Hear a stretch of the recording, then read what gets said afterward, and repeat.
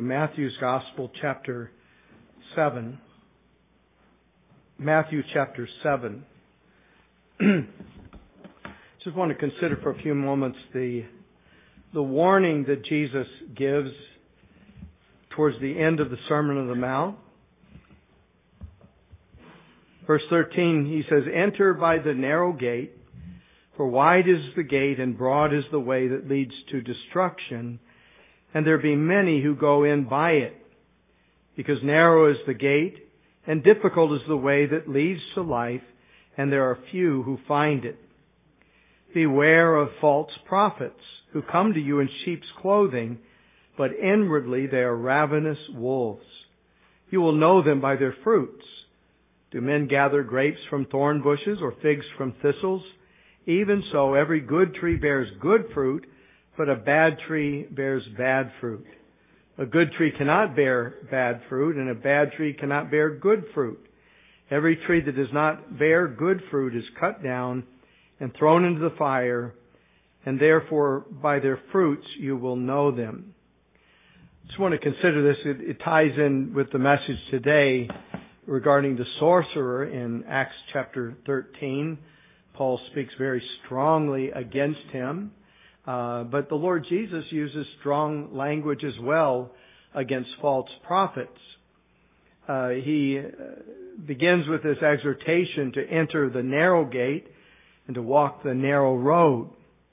But he says in a parallel passage the same exhortation, but he says, "For I say to you, many will seek to enter, but will not be able to." Why are they unable? Well, there's two basic reasons the Scriptures give, but I'm sure there are others. But it's because they are unwilling to receive the demands of the kingdom. They want to be saved, but they want an easy Christianity. They don't really want to enter a narrow gate. They don't want to hear about narrow gates and straight roads. So for them, the true gospel is just too demanding. It demands that we deal with our sin and ourself and self-indulgence and so forth. Jesus, here in the Sermon on the Mount, he lays out things that are difficult to bear. They're also impossible to do. And Christians know that. They know that they could never keep the Sermon on the Mount, and it's not keeping the Sermon on the Mount that gives them a right to enter into heaven. We must trust in Christ completely and wholly, trusting in what He has done on our behalf. And yet, there still are things that He demands that we do. We can't ignore that. These aren't suggestions for a happy life. These are commands that our King has given for those who would be members of His kingdom. And then also His ways, though they are demanding, are really the most pleasant and satisfying ways. When we're following Christ, when we're looking to Him, looking for His strength, but following His Word, we're the most happy because His Word leads to life, and His Word are the paths of life. His Word is light to our path, and so forth. You remember when in Pilgrim's Progress met up with Apollyon, the devil himself, and Apollyon reminded him that if you've come out of the city of destruction, you're one of my subjects. And Pilgrim acknowledged, "I was indeed born in your dominions, but your service was hard, and your wages such as a man could not live on, for the wages of sin is death. To speak the truth, I like His service," that is the Lord Jesus' service, "His wages, His servant, His government, His company, His country, better than thine. Therefore," he says, "leave off to persuade me further. I am His servant and I will follow Him." But Christians have come to see and understand that following Christ is not always easy, but it's always the best way. But another major reason, and this is what ties into the message this morning, why men might seek to enter but will not be able, is because of the false prophets who lead them astray. No sooner did Jesus say, "Enter by the narrow gate and the narrow road," then He says, "Beware," verse 15, "of false prophets." That's a real danger. It's a danger not only at the beginning when you're seeking to enter, but really all along the way. I've known of people that have been very conservative in their views and of the Scriptures, very fundamental in their views, holding to the fundamentals of the faith, but somewhere along the line they bought into a lie and they've departed from the faith, which is a very sad thing. But in other words, just because you believe that you've entered the way of salvation and you're trusting Christ doesn't mean that you're safe and secure from the influence of a false prophet.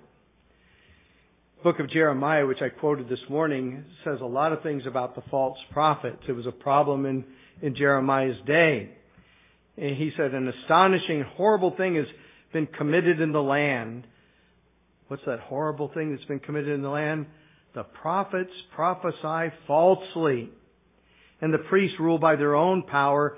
But here's the worst of it all. My people, he said, love to have it so. My people. They're not troubled by false prophets. But this goes on in the New Testament. We see the same thing. In fact, there are admonitions in Paul's letters, especially in the letter to the Galatians, that you're putting up with these false teachers. That's the worst of it all. It's not just that false teachers creep into the church, but you're letting them do it. You're letting them stay. You're in the name of love. You're tolerating them. In Ezekiel 22 verse 25, the conspiracy of her prophets in the midst is like a roaring lion tearing the prey, and they have devoured the people. So false prophets have always been dangerous in this way. Paul said to the church in Ephesus, when he was leaving them, Acts 20 verse 29, he's about to leave them. He's been with them for several years, and he's been teaching them house to house, teaching, holding back nothing, but giving them the whole counsel of God. But he said, I know that after my departure, savage wolves will come in to you, not sparing the flock. And so he says, watch. Therefore, watch. Take heed to yourself, he said, and to your doctrine. Likewise, Peter warns of the same thing, 2 Peter 2 verse 1. As there were false prophets among the people, there were false prophets among the people, even as there will be false teachers among you. John says in 1 John chapter 4 verse 1, Beloved, do not believe every spirit. Don't be naive. Don't be gullible. Don't believe every spirit, but test the spirits, whether they are of God, because, and here's the reason, many false prophets have gone out into the world. And you ask, well, where's the call to be watchful against false prophets in our day? Where's the call to beware? Is the danger past? Or are we no longer have to worry about that? No, there are false prophets more than ever, I would argue, in our day. And so more than ever do we need to heed this admonition, this warning, beware of false prophets. Well, what is the definition of a false prophet? Well, a prophet, you know, and I've said many times, is a spokesman for God. He's really God's mouthpiece. In the Old Testament, God put His words in their mouth. And so when they spoke, it was God speaking. And that's why sometimes I get confused. Now, is God speaking here or is Moses when I'm reading something in the Old Testament? Well, God was speaking through Moses. And so he is the prophet is the mouthpiece. And some people think of a prophet as someone who just simply tells the future. That was one aspect of their ministry, but the other was just to reveal the will of God, to reveal His nature and His will to the people. But this is taught throughout the Scripture, that alongside of the truth of God comes the liar, the false prophet. That's always been the tactic of the devil. He's called the father of lies. And so Jesus said alongside of the wheat, the enemy comes, the devil comes, and he sows the tares among the wheat in the flock. And so that's been his modus operandi throughout history. J.C. Ryle said this. He said, the plain truth is that false doctrine, which is the teaching of false prophets, has been the chosen engine which Satan has employed in every age to stop the progress of the gospel of Christ. Finding himself unable to prevent the fountain of life from being opened, he's labored incessantly to poison the streams which flow from it. If he could not destroy it, he has too often neutralized its usefulness by addition, adding things to God's Word, subtraction, or substitution. In a word, he has corrupted men's minds. And so the false prophet then is someone who comes along pretending to be a spokesman for God. And though there are no false prophets in the technical sense of an actual spokesman for God, is still something that is applied in every age. And we need to be careful. Jesus speaks of the danger of the false prophets. And here's where people really fall into the trap of thinking that there's no real danger or serious harm in false teaching. No, they may just see it as something that not to be bothered with. They don't seem at all very concerned with whether or not someone is a true teacher or prophet of God or a false prophet. And so they ignore even the possibility of a danger. I've heard many of the charismatics on television say things like against people who want to try to discern whether someone is a false prophet, or if an accusation comes out that there's a false teaching, they'll put their nose in the air and say that's just some old heresy hunters. That's just the way these people are. They want to make a big thing out of nothing. And so they despise people that want to discern whether a teaching is true or whether it's false. But Jesus said, beware. Beware. Inwardly, he says, they are ravenous wolves. They'll destroy you. Now, a sheep, has no greater or more deadly enemy than a wolf. With their quickness and their powerful eyes, they could rip to shreds a poor helpless sheep. There was a video that came out in the news the other day of a bear attacking a moose and her calf. There's one of those trail cams that caught it all on trail. I didn't watch it. I didn't want to see it happen, but it wasn't good for the moose or his calf. But it's interesting that the bear attacked the moose. The moose tried to attack him, lost the battle, but the calf, there was a wolf over there to the side who was waiting and took the calf. But they're there. They're deadly. And so they're deadly against the sheep who have no defense, no way of defense. Also, Paul, he says, after my departure to the Ephesian church, savage wolves will come in, not sparing the flock. So he's painting it in a very ugly picture because he wants to get your attention. This isn't something that you can just shrug off and say, no big deal. Why are you guys all so worried about teaching and doctrine and sound doctrine and this and that? In 2 Peter, notice how he describes the false prophet. He says, as there were false prophets among the people, there will be false teachers among you who will secretly introduce to you destructive heresies. The King James calls them damnable heresies. And then verse 2 says, and many will follow their destructive ways. So it is a dangerous thing. They're not something to be ignored. We need to really have our antennas up. Not so much to be sensitive where you suppose everybody and every teacher is a false teacher. I've seen on the internet some of these blogs where they seem to attack every Christian preacher there is for something. And I think they just have their antennas tuned a little too high now. But that's not to say if they bring up something that could be false, then we need to pay attention. But we can't say that doctrine doesn't matter. They could be doctrines that are destructive and in the end soul destroying. And so we need to be careful. Paul writes to the Philippians. Almost every book he warns against this. But in Philippians he says, beware of dogs. Beware of evil workers. Beware of the mutilation or the circumcision, he calls it. He's talking about those who were introducing works as part of your salvation. That you needed not only to trust Christ, but you needed to be circumcised as well. And he mentions no words. He calls them dogs, evil workers, the mutilation. And then he expresses this disgust for those false teachers. He said, they bewitched you. You ran well, but who hindered you? Who was it? And then he says in Galatians 5:8, this persuasion does not come from him who calls you. And then he warns, a little leaven leavens the whole lump.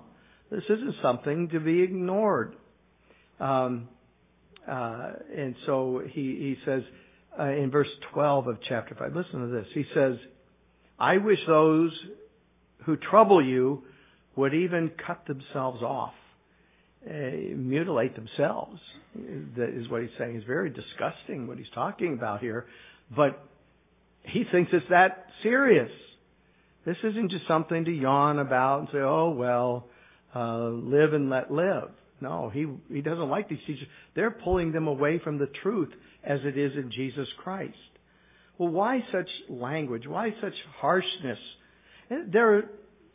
God is a patient God. God is forgiving God, and He'll forgive even the sin of heresy and false teaching. He'll forgive that, but there are some sins that God comes out with, He comes out swinging in a sense. And one of the sins that God does is false teaching. That's a serious thing. Why?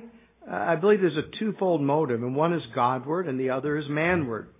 Godward is because of a love and zeal for the truth of God. David said in Psalm 119, I love your commandments more than gold. Therefore your precepts concerning all things I consider to be right, and I hate every false way. Now, that doesn't mean you hate everybody that holds to a false view, but you hate every false way. 2 Peter 2, he says, because of whom the way of truth will be blasphemed. Remember, that's what Paul said to the sorcerer in Acts 13. He says, you pervert the straight ways of God. The right way, the straight way. They pervert it. Peter talks about the writings of Paul, that he writes some things that are hard to understand. He said, whom some twist to their own destruction. They twist the Word of God. They're not giving truth any longer. They're giving falsehood. And so it's a Godward concern for God's truth. But also there's a manward concern, a pastoral concern, a true love and concern for the well-being of the flock, that they would be protected from these ravenous wolves. Paul expresses it in 2 Corinthians, another place where he speaks of false prophets. He said, oh, that you would bear with me in my folly. Indeed, you do bear with me, for I am jealous for you with a godly jealousy. For I betrothed you to one husband, that I may present you as a chaste virgin to Christ. But I fear, this is what Ryle calls apostolic fears, I fear that lest somehow, as the serpent deceived Eve by his craftiness, so your minds may be corrupted from the simplicity that is in Christ. And then he says there comes one who preaches another Jesus whom we've not preached, or you receive a different spirit than what you received, or a different gospel which you've not accepted. And he says, and you put up with it. Why are you putting up with these people who are teaching another Jesus or another gospel? That's how important this is. And then, not only are these false prophets dangerous, Jesus warns of their danger, but He warns also of their deception. He comes in sheep's clothing. And that's one of the most frightening things about false prophets or false teachers, is that you might never imagine that they are such. He comes, after all, in sheep's clothing. I'm one of you. And so no one suspects a thing. That's what makes false prophets and false teaching so dangerous. Just like if someone knocked at your door and you look out the window and it's a police officer. Generally, you would open the door and greet him. Find out what he wants. You're not afraid. He's a police officer. And that's what people do regarding false teaching. They say, I'm one of you. And you see many false teachers and false religions. They put out very attractive bulletins or pamphlets. And you look at Jehovah's Witness. They seem so wholesome and family oriented. They appeal to the needs of society and so forth. Have you hugged your kids today? Those kinds of things. But that's what takes people off guard. They expect a ravenous wolf to look like a ravenous wolf. They don't expect him to look like a sheep. You think of when Paul said, I'm afraid that just as Satan deceived Eve in the garden, so you're deceived as well. Well, how did Satan appear to Eve? Well, it says that the serpent was more cunning than any beast of the field which the Lord made. And so that's why he comes. He comes in a cunning way, a way of persuading you. But the Bible tells us to beware, be on guard, to take note of those who cause divisions and so forth. And so we need to be careful of that. I just want to end with this statement of J.C. Ryle, having given you just try to give you the definition and dangers and deception of a false prophet. He said this. He said, as God could send a nation of people no greater blessing than to give them faithful, sincere, upright ministers, so the greatest curse that God can possibly send upon the people in the world is to give them over to blind, unregenerate, carnal, lukewarm, and unskilled guides. And yet, in all ages, we find that there have been many wolves in sheep's clothing, many that daubed with untempered mortar, that prophesied smoother things than God did allow. As it was formerly, so is now. There are many that corrupt the Word of God and deal deceitfully with it. I think that's not only a call to beware of false prophets and false teachers, but it's a call to prayer. God is the one who sends, as He says, faithful, sincere, upright ministers. God sends them. And so we should pray that He would send many more. That they would come, that they would be skilled in the Word of God, that they could refute those that are in opposition, so that they might teach the people God's ways. And so we need to pray that God will raise up many more. And as we pray for ourselves and praying for a new minister to come alongside and help, that he will be a faithful guide and be able to protect the flock and to be able to lead us into green pastures. And so let's pray for that as we pray that we would be discerning of false teaching and false prophets, that we wouldn't be gullible. That's the thing in our day. People are just not thinking. Christianity is a thinking man's religion. You should think. You should gird up the loins of your mind, as Paul says. You need to be watchful and sober. Your adversary, the devil, is prowling about as a roaring lion. But you see, him prowling about he might walk through the door with a big smile on his face and have winsome words and come across in a way that I'm of no harm to you. I'm just here to help. And so you need to be watchful and sober, ready. And so let's pray that God would make us all more so, and that we would follow the way of truth and not the false ways. Let's pray. Gracious Father in heaven, we thank you